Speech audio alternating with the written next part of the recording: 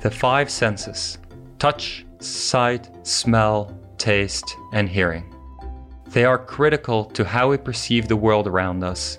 Without them, we are lost. And as we grow older, they tend to weaken, particularly when it comes to sight and hearing. Today's guest, Andrew Song, is the co-founder and CEO of Whisper AI, and he's on a mission to help give people great hearing, regardless of their age. A mathematical and computer science graduate from the University of Waterloo, Andrew is pioneering the practical application of modern artificial intelligence in hearing aids. Welcome to the show, Andrew. So great to have you here with us. Thanks for having me. I'm really excited to be here. Yeah, so nice to have you on. I've actually known about your company for several years now. All right. I remember in the early days, another one great of your one. Co-founders, Dwight Crow, would actually stop by OpenAI sometimes. And we would chat about what y'all were building. Of course, it's been quite the journey since, because that's 3-4 years ago. But let's go even further back. Where did you grow up? I grew up in near Toronto in Canada, in a little steel town called Hamilton. I think Hamilton, when I was growing up, I like to tell Americans it's like the Pittsburgh of Canada. A lot of steel industry, and then maybe not so much anymore. And how, growing up there, did you get excited about technology, and from there AI, hearing aids? What was that like? I think growing up where I grew up is it's almost hard to think about from where I am now, because I get to live in the Bay Area, I live in Silicon Valley, I get to see a lot of new technology. But, where I grew up, that wasn't really a reality for me. I think I was very lucky at a young age to kind of have two influences on me that steered me in this direction. One of them is my mother, who worked a lot with computers and has a degree in physics. And because of what she worked on, we were able to have various computers at home as part of her work that I was able to tinker with. And I remember I have all these memories at a very young age when our classroom got a computer, that I would be the IT person, because I was the only person that had ever really worked with a computer in any substantive way, right? Other than maybe playing a game, playing solitaire or something. Beyond playing solitaire, I was the only one who had ever typed commands into MS-DOS as someone in grade 3. I think as a child, that gave me maybe a lot of confidence, an area of expertise insofar as any 8-year-old has expertise. It maybe gave me an area of expertise and wanted to learn more.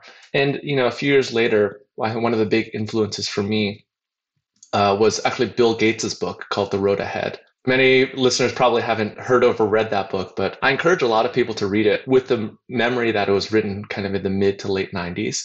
And in that book, Bill Gates talks a lot about what the future will look like. And you can imagine as an 8, 9, 10-year-old, 11-year-old, 12-year-old reading this, it really sounds like you're reading a science fiction novel. But that was really motivating for me. That was really a vision of the future that I was excited about. But as I grew older, one of the things I was most impressed by that book, and one of the reasons I revisit it, was how accurate it is.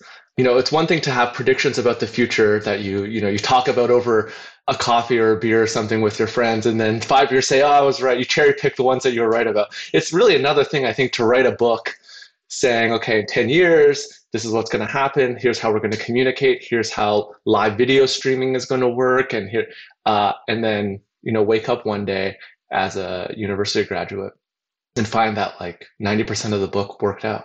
Bill Gates has a unique view of the world, so you can see that. And so that was really inspiring. Now, after graduation, you worked for a while at Facebook, is that right?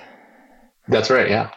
How do you make the jump from your position at Facebook to starting your own company, and specifically to want to build hearing aids? What inspired you to do that? One of the things I really discovered about myself at Facebook is first that I really loved working on products that help people communicate or be with other people, be more social. I think that's one of the things that really connects a lot of the different work I did at Facebook and with hearing aids.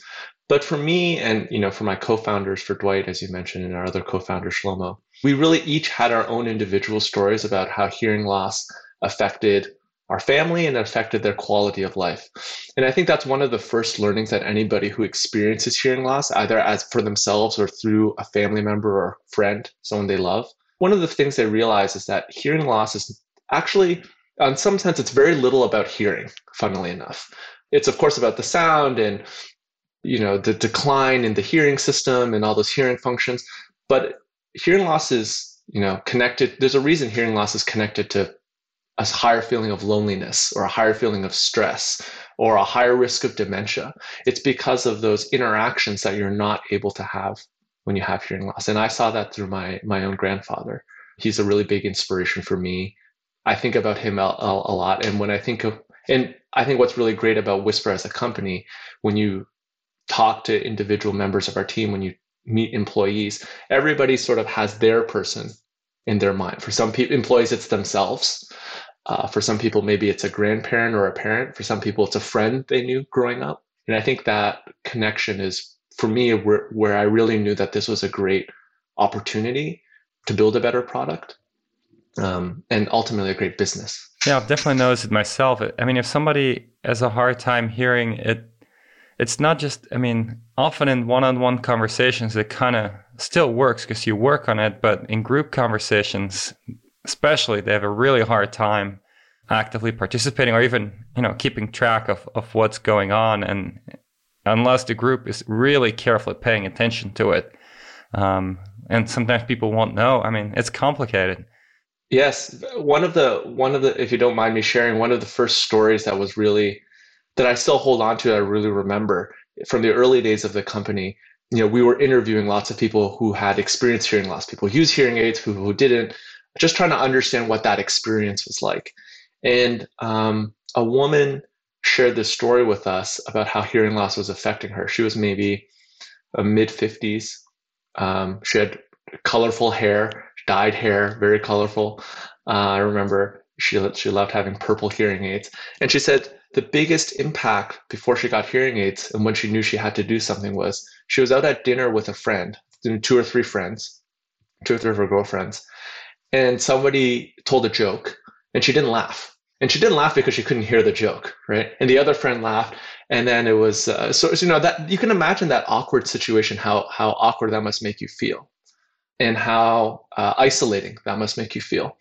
But then for her, this actually went a step beyond, because that friend actually didn't connect her her not laughing to a hearing loss issue. She connected it to like a personal judgment. So that friend became actually a little bit upset at her.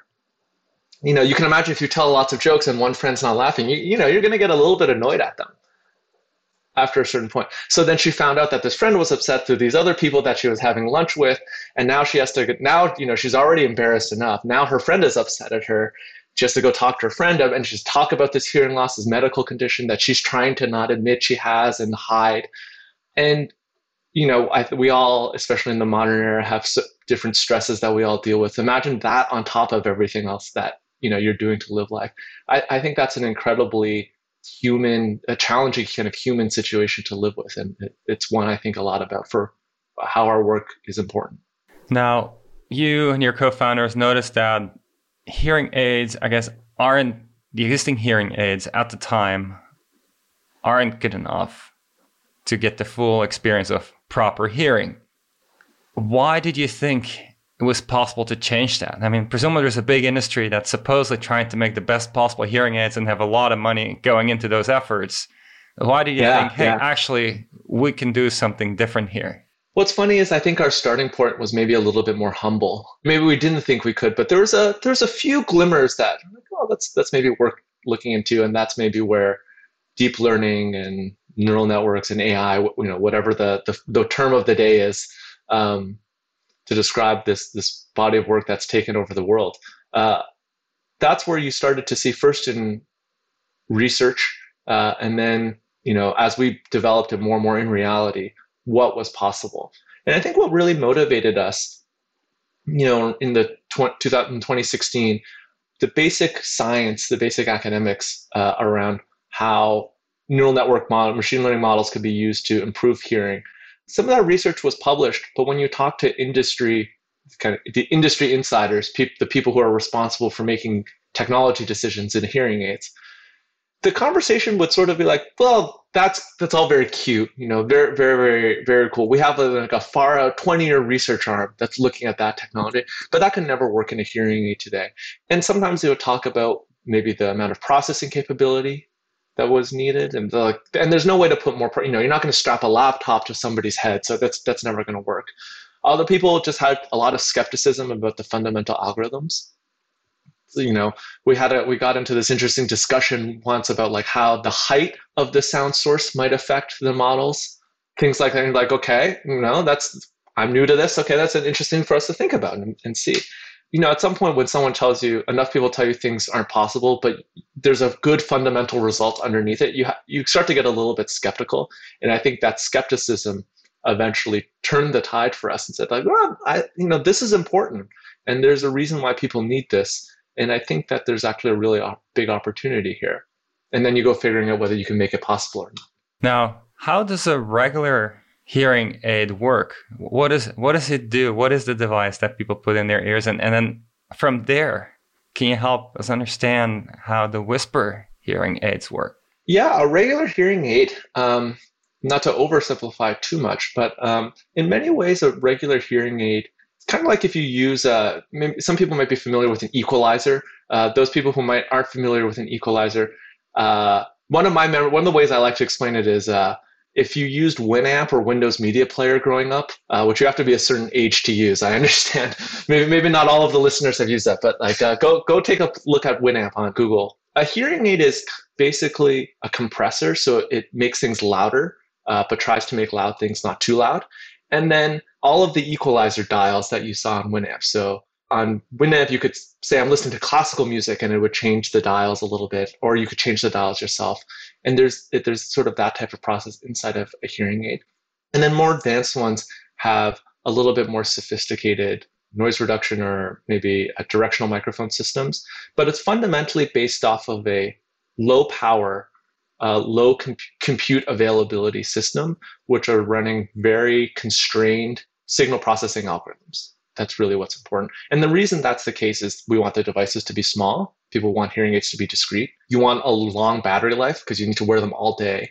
If you think about wearing AirPods for 5 hours, that feels great if you're listening to music, but it doesn't even come close if you're wearing a hearing aid.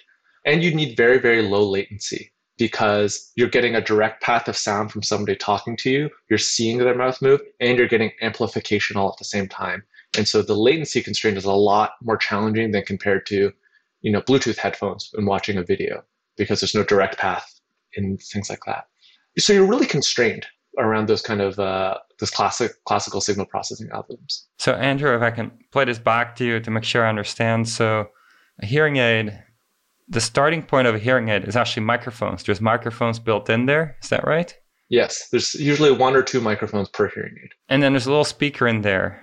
So you're still hearing with the hearing aid. It's just that the sound has been transformed. It's been first recorded, then passed on, transformed with different amplification for different frequencies. Is that right? That's right. And those amplifications can change depending on the person's specific hearing loss through a process called fitting. And that's where the audiologist, a doctor, might come in. Got it. So a doctor would fit how your ear works, which frequencies you're better at hearing, worse at hearing, and then the electronics would kind of pre-amplify to make up for that. Exactly. Bump it up a little bit at this frequency, ease it off a little bit at this frequency, similar to what Winamp was doing to your rock music, with a microphone and with a speaker, not the recorded music, of course.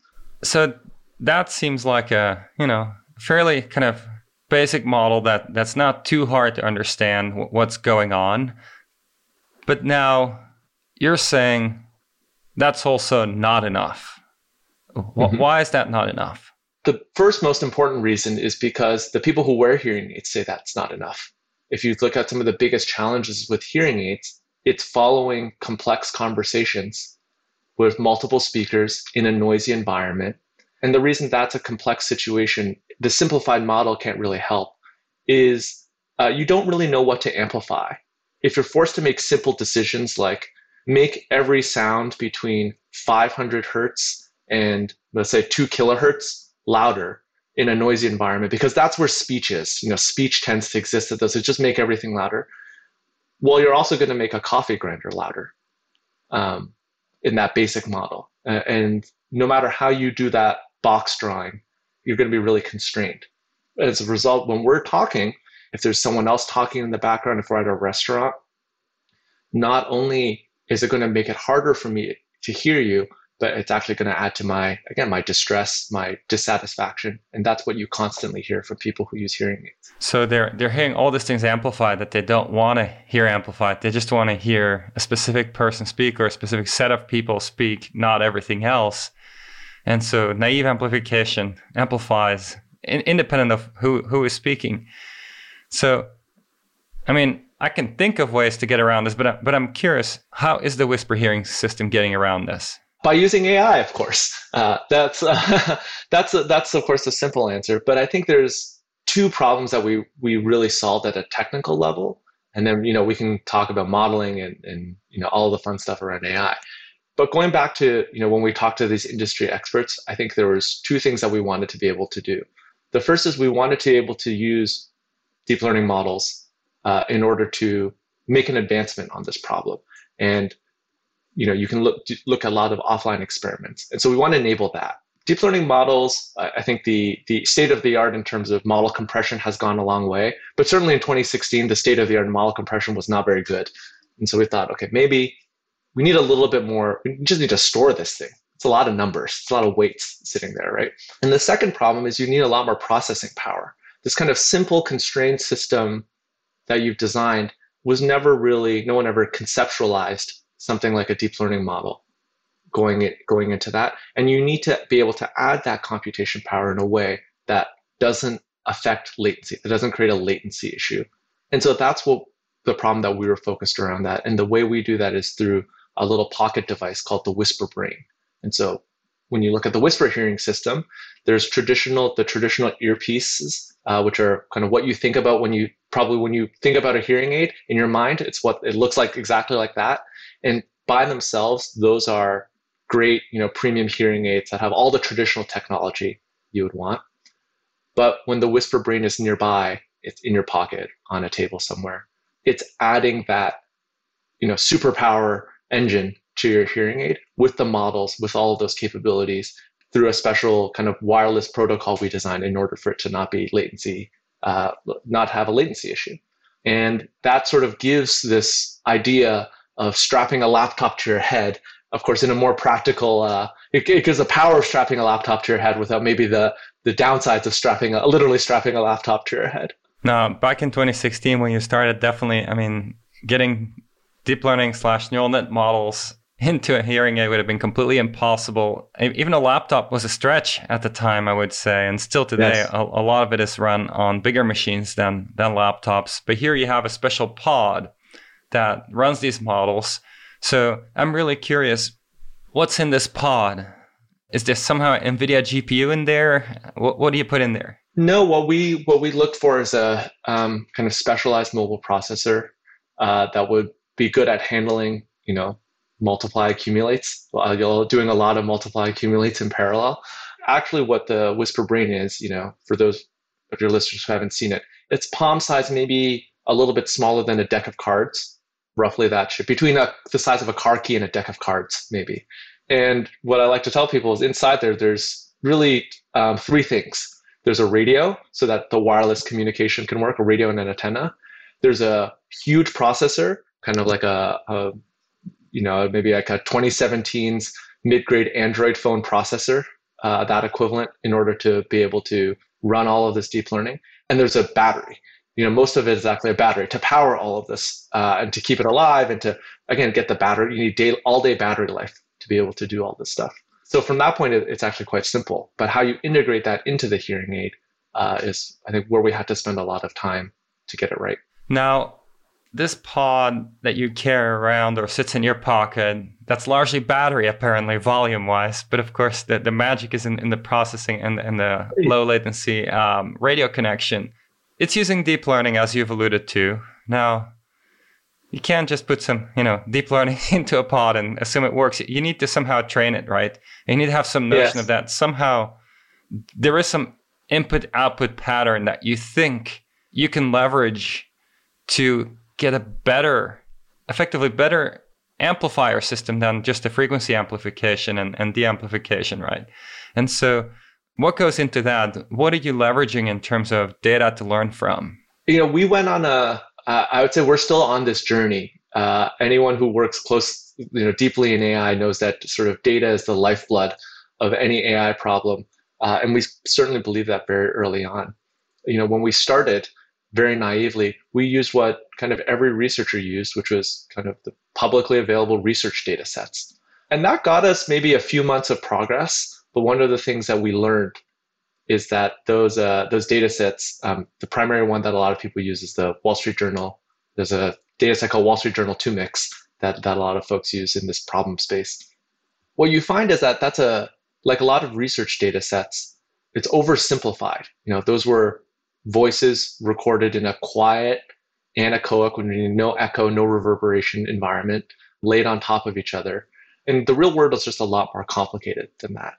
So very quickly, we were building models that showed great performance, but what we knew wouldn't extend into the problem space that we had. And so we had to be a little bit more creative in our data in our kind of how we approached data and training.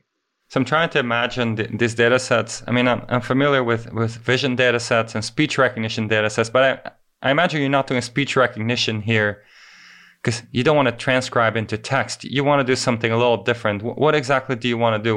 What's the input like and what's the desired output? Yeah, so the input is usually audio. Audio can be many different forms. In some models, it's waveforms. So literally, spectrum data, and in some forms it's maybe features of audio, like the FFT of the audio. And what's great when you take the FFT of an audio, you almost have a vision problem. You have a vision problem where you can't see the whole. You have to be very careful if you want it to be if you want to use it in a real-time system. But you get a little bit closer to a vision problem, which is actually pretty nice. And so that's the input of the problem. For the Wall Street Journal mix, for example, it's that data set is literally people reading the Wall Street Journal. It's a very old data set. And so different voices, men, women, older, younger, different inflections. And they'll read sentences like, the Fed cut interest rates by 5 basis points in 2019. It's like that, that's what you're listening to all day. And then you mix that on top of each other. And then for a lot of the early models we took you're taking the Fourier transform of those, passing in the kind of magnitude data as features into your model. And what you're getting out of that can be very different. And that's where maybe we've innovated the most over time. I think in the most basic construct of the model, what you're really trying to do is get almost like an image mask. So if your input is an FFT of audio, what you're looking to try to get out is an image mask highlighting where the important areas of sound are, where you want to focus your amplification and where you want to maybe not amplify as much. And you can steer that model, you can steer that problem based on what data you give it in whatever way makes sense. So we tend to, our data sets are very speech focused because most people, when they're in a noisy place, they want to hear the person talking to them, right? But that's not always true. And you can think of exceptions to those cases, or you can imagine if you're bird watching,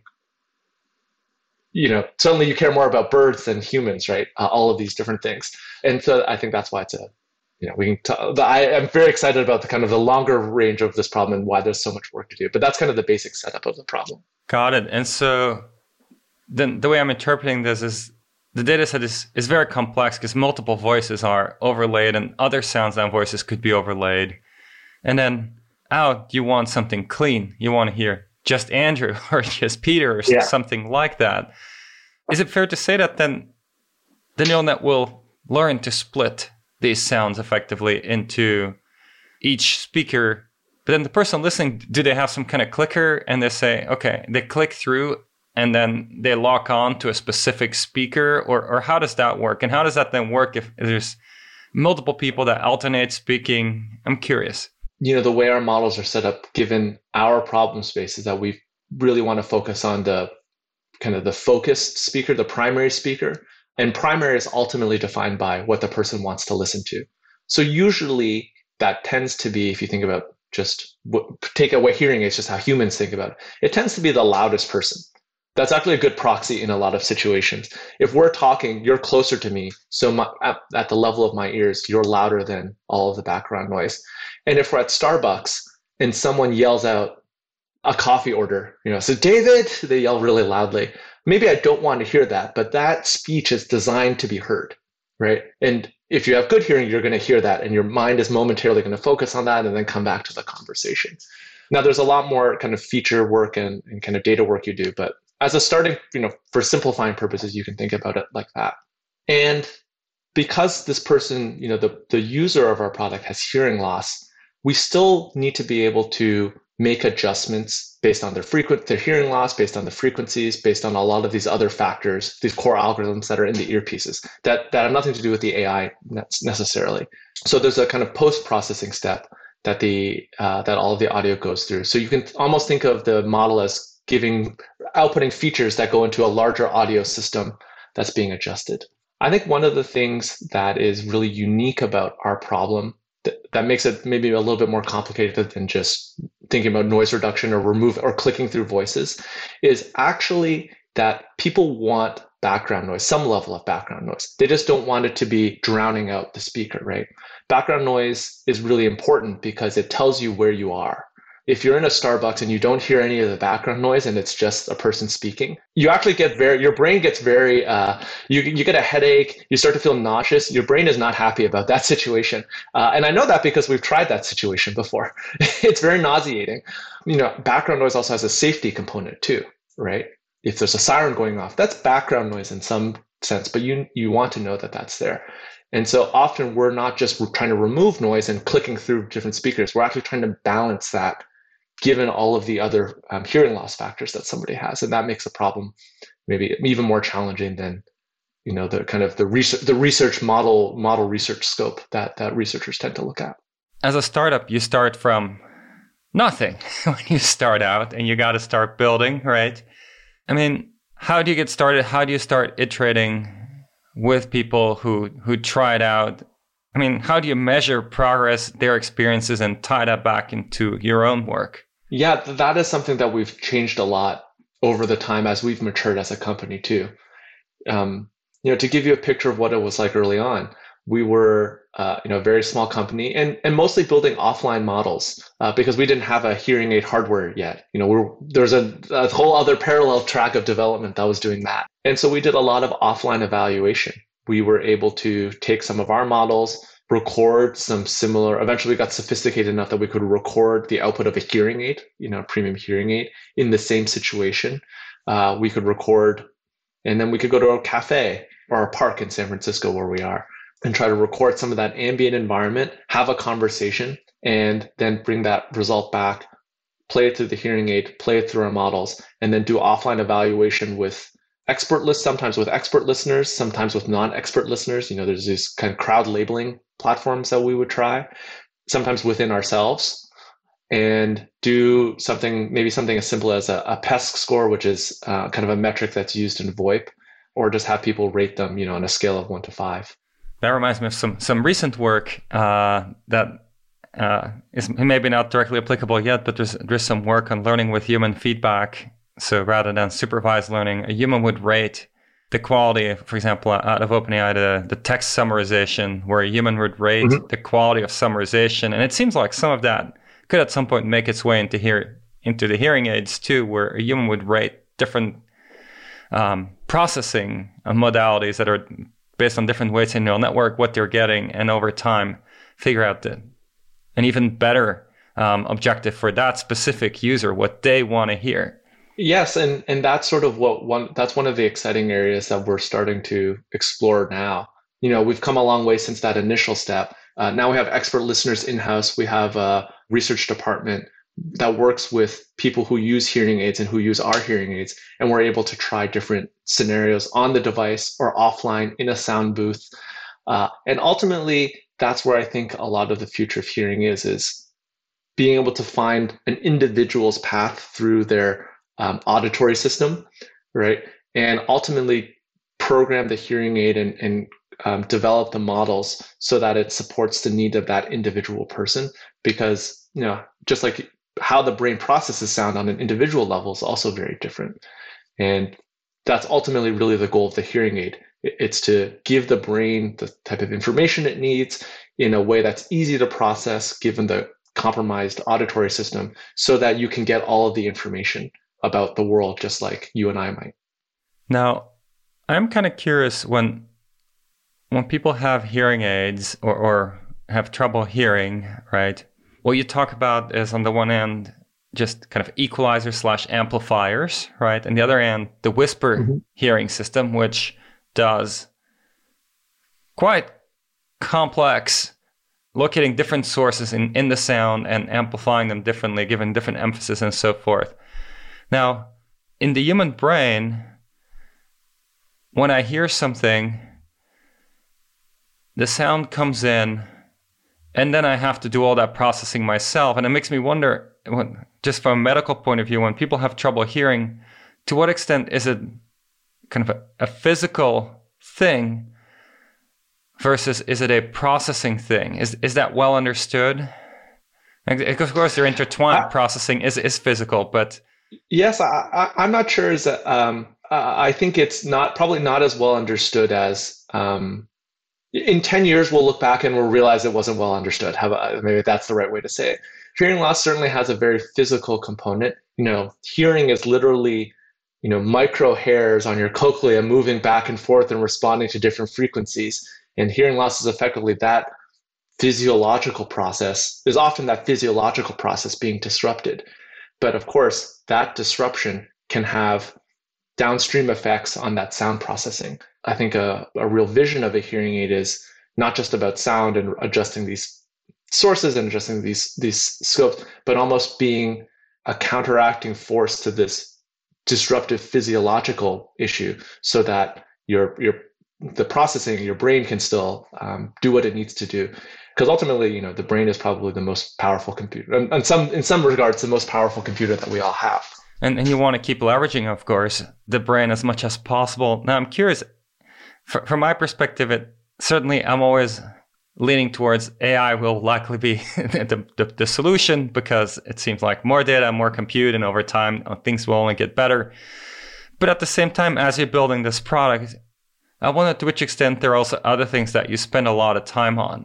I mean, I could imagine you might have thought about antenna arrays, like antenna arrays, microphone arrays that maybe, you turn your head and you're kind of specifically, thanks to the array of microphones, by turning your head, you're zoning in on a specific sound somewhere. I mean, maybe that's too crazy. That's not possible with sound, but I'm curious on the electronics side, aside from the AI, what are some things you thought about hard? Yeah, there's I think everything related to the audio system of the product is super, super important. Down to, I'll give you a problem related to sound that probably no one has really thought of on this podcast before, which is microphone sealing. When you have a microphone, right, it has to get attached to a circuit board. It's an electronic microphone, and it has to be sealed because if it's not sealed, sound can seep in through various areas and you won't get the actual signal properly.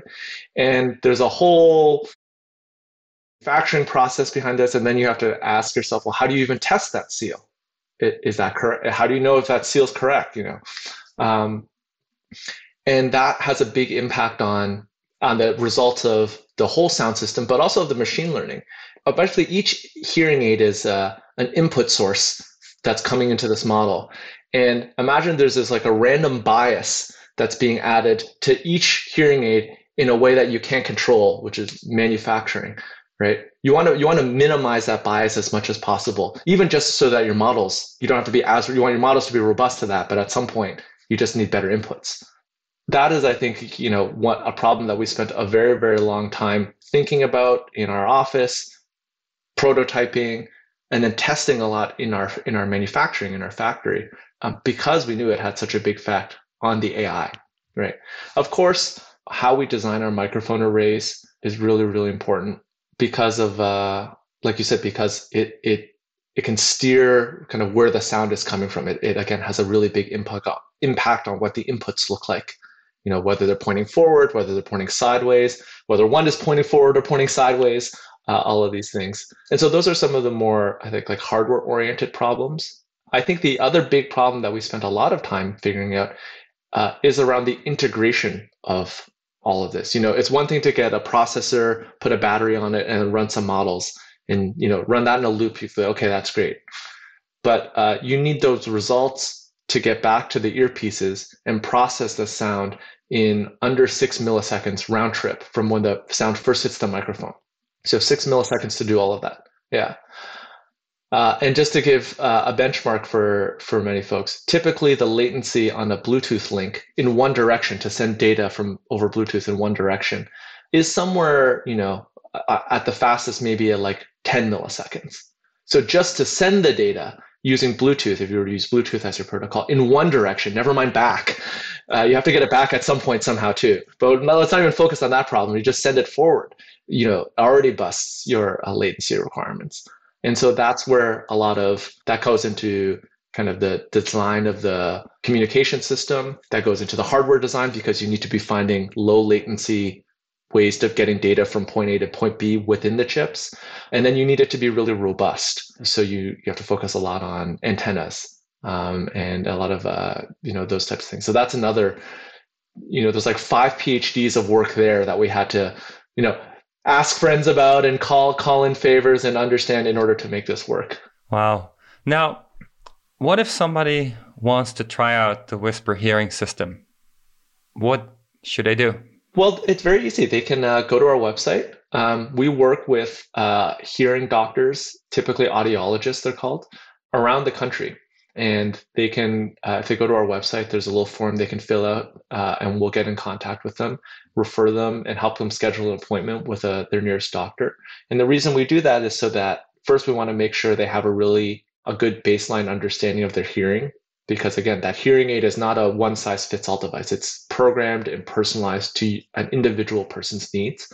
And then that doctor is going to be able to explain, how to use the product. If as you use it, maybe you're noticing certain aspects of the sound can be adjusted for you as you get used to it, as you adapt to it. And that's what that doctor is there for. But we have doctors all over the country now. And so our website is whisper.ai. Now, how affordable is it? Our hearing aids are a little bit unique in that we offer them on a monthly plan. And one of the reasons we do that is we actually produce software upgrades to the hearing aids. We'll call them new model updates, new model architectures and new weights. And we do that because we get a lot of data. So we can, over time, over the year or so that this hearing aid has been launched, we've improved the models, we've improved the sound system of the hearing aid maybe 4 or 5 times already in production. And so our hearing aid right now is $139 a month. It's a 3-year term. And that makes it a little bit more affordable for people, so they're not spending thousands of dollars upfront, which is what a typical hearing aid would ask of folks. Is it typically covered through health insurance? There are certain health insurances that do cover it. For example, if you're a veteran that gets care through the Veterans Administration, there's often hearing aid coverage there. There are certain employers who have special plans that do hearing aids. Unfortunately, hearing aid coverage is not as broad as one would hope, given the impact that it has to so many other facets of life. Even just the risk of dementia, reducing the risk of dementia alone would be worth it. But I think that's an area that I'm personally really passionate about, and hope to see some change over time. Yeah, it seems like some advocacy is needed there, or maybe a foundation that people can donate to help other people acquiring the right hearing aids for themselves. For sure, yeah, it's such a big has such a big impact on people's lives and people's others' health outcomes too. Imagine if you're an older person and you have hearing loss and you don't have a hearing aid. If your doctor tells you what you're supposed to do about your health, you're not even going to be able to, like, on some basic level, you can't even hear that. So I think there's a human argument. The human argument may be easy to understand, but I think the economic argument will be easy to reveal. And I hope, one of the hopes I have is that Whisper can maybe help reveal that argument and make some progress there as well. Talking about, let's say, maybe older people looking for care, but also older people often looking to talk with their grandchildren on video calls and so forth. And I'm curious, with a video call, maybe things are a little bit easier and you can achieve even higher quality. Is that right? because you kind of know that the sound is coming from that other device? Yeah, with a video call, things tend to be in some ways easier, or it's sort of a mixed bag, I think, for people. Certainly when you know where the source is coming from, you can do a lot more to target the sound, up into just wearing headphones and making them really loud. That's not a great long-term solution, but if you're on a video call, that gets you a certain way. But I think the impact of COVID in general has been pretty challenging for people with hearing loss, just because of masks alone. I've gone through the experience where I'm talking with someone and they're speaking at the regular volume. The sound is at the normal volume that I'm hearing at, but I can't lip read them. So it's actually harder for me to understand what they're saying. And that's maybe only a small picture of what it's like to have hearing loss. And so, the having masks has been a real big challenge for people with hearing loss. Is there a favorite customer or patient story that you're willing to share? Yeah, I mean, we get so much great feedback. I think it's one of the most motivating and one of the best parts about working on this problem and working at Whisper. The one that stays with me that I'll share. It was I visited a clinic one day, and there was an older gentleman and his son had visited to try some hearing aids, and they had actually tried this was for the father, and he had tried lots of hearing aids and ultimately didn't buy any of them over the many years in which he tried them, because he didn't feel like they were helping. And hearing aids are not an inexpensive purchase. And the doctor, I happened to be there that day, but the doctor told him a little bit about Whisper, and used the word AI, all of these kind of tech things. And this patient was sort of like, yeah, okay, I don't care about AI. I don't care about this. Just can I try the thing? I don't care that it has this. I don't care about anything that you're saying, actually. Nothing you're saying it matters. And he tried them, and his reaction, sort of the reaction was instant in that what he noticed the difference was. And so much so, I think his reaction was one thing, but the reaction of the son that brought him was what I really remember. Because for his son, he had never seen his father be able to engage in that way. His father's used to operating in a certain context, in a certain world. And so now he can hear and he thinks, oh, someone's talking over there. That's interesting. Okay. But for the rest of us, we knew that person was talking over there, and this person and his father just was never paying attention to it. And all of a sudden, his father was more engaged, was kind of, following around things, was talking at a more normal volume, because you can also hear yourself a little bit better. That's another impact that it has. And his son started crying in the room in that instant. And that's, I think, a very powerful thing where you can really see how it's going to make a really meaningful impact on somebody's lives. What a beautiful story. Now, Andrea, I must ask, early on you mentioned your grandfather as some of your inspiration. Does he wear Whisper hearing aids? He does, though he doesn't actually wear the final version. So it's a funny story. My grandfather lives in China, where I was actually originally born. And the last time I visited China, we had a pre-production. I was actually visiting to go for our manufacturing, had some pre-production hearing aids and gave him a set. And they're not nearly as good as what we have now, funnily enough. But he has them and he does use them. But then, as your listeners probably know, it's not so easy to visit China in the past 18 months. So since we've launched, I actually haven't been able to go and see him. I'd love to do that. And it's one of the things that I hope I get to do soon in order to give him a pair. Now, we talked a lot about hearing, of course. Really, really important. And it's what you spend most of your time on. But I got to imagine you're also thinking more broadly at times. And I'm curious, what are some other places in healthcare where you see very big impact potential for AI? Yeah, healthcare is a huge field. And I certainly don't claim to be an expert in any one of them. But I always get more excited about the very practical impacts that AI can have. The areas in where AI can, where you don't even know necessarily that the AI, you don't have to market it as AI. It's just bringing some good to the world, let's say.